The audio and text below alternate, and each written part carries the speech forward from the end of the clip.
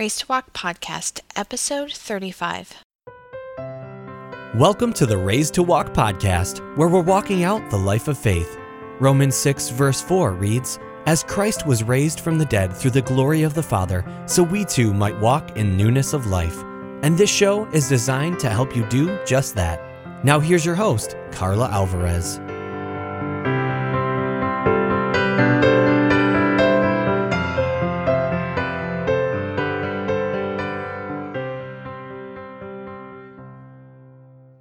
Hey, thanks for joining me today, and I'm going to talk about something a little bit different. I'm going to talk about the Duggar family, and I read an article about, or several articles actually, about something that one of them said, and there's kind of an uproar about. So I don't actually watch the Duggars, and I don't really have an opinion on them one way or the other. But the one thing that I will say that everybody seems to associate with them is their claim that they will just have as many kids as God gives them.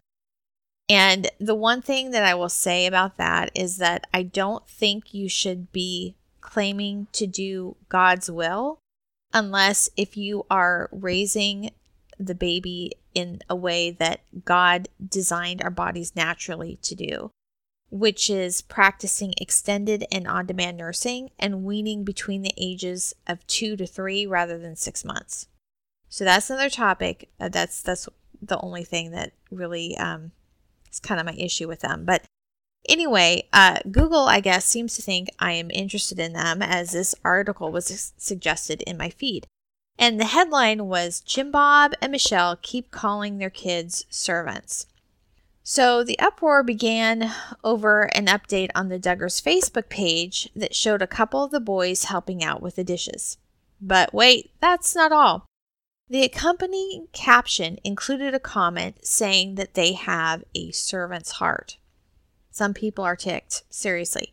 So if you read the Bible and understand the reference and the context, you are probably laughing right now. But actually, people are seriously upset about this. The author goes on to say that this has been an ongoing quote-unquote controversy with the Duggars, and that one of the daughters raised a ruckus when she said a sister-in-law had a servant's heart. So some seem to think that the sister was being dissed by the person saying this.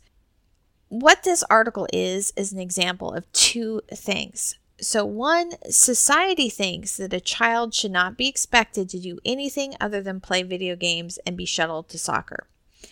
There's nothing wrong with expecting kids to do housework and teaching them that life isn't centered around them. The second thing is that it is a clear illustration that biblical references in general and Christian concepts in particular are completely foreign to large segments of our society. In an interview with The Atlantic, Michael Weir, President Obama's former director of faith outreach efforts, talked about this unfamiliarity.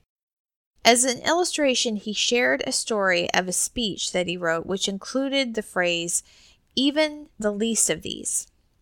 Other staffers kept editing it. They did not understand what it meant at all and thought it was a typo.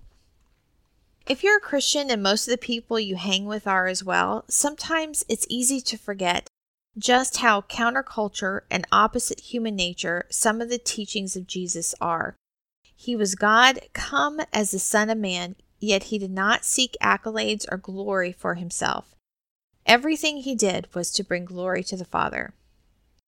Jesus' way is not the way of our modern celebrity culture, which glorifies overexposed individuals. He tells us to help others, to encourage others, and to pray for others. Our focus and to where we should be directing people is always to be on Jesus, the author and finisher of our faith. Even more than that, Jesus told his disciples repeatedly, "Whoever would be greatest among you must be servant of all." When someone looks at the context of the statement, saying that someone has a servant's heart is not being dismissive. It's an honorific. Some people do things for others with an ulterior motive.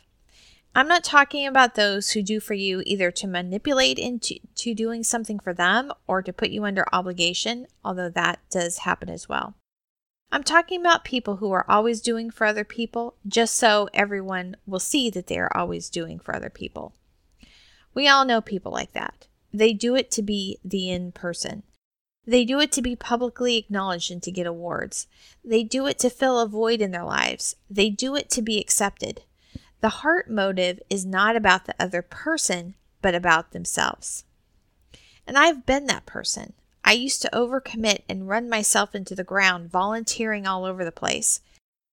And then one day when I was run down and feeling unappreciated and a little resentful, the Holy Spirit convicted me. Who was I really doing it for? Was I doing it for the other person? If that were truly the case, and if it had been freely given, there would have been no resentment. If I were doing it for God, then it shouldn't matter if I received acknowledgement or even a thanks. God sees. He doesn't forget, and He will reward. Now, before I commit, I check my motives and emotions. Is there any sort of feeling of striving or emotion other than a peace about it? If so, I need to examine what is going on. I try to check myself and check with God first to see if that is where He really wants me. Sometimes it is the good things that get in the way and keep us from God's best.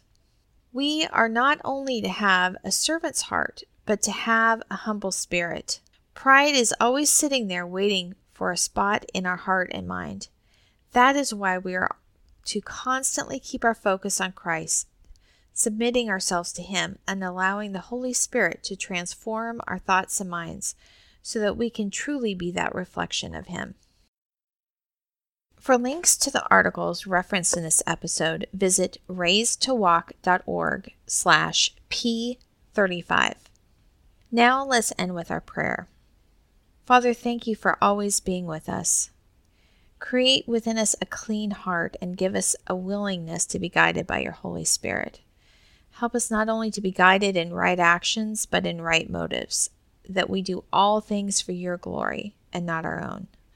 We want to walk with You. In Jesus' name, amen. If you've been enjoying the Raised to Walk episodes, be sure to subscribe to our podcast. We also love to get feedback from our listeners, so tell us what you think by either rating or reviewing us on iTunes or Stitcher, or by sending us an email at contact@raisedtowalk.org. Thanks for listening to the Raised to Walk podcast. We'd love for you to continue to walk with us, so head over to raisedtowalk.org/news to get free updates. Have a blessed day, and we'll see you next time.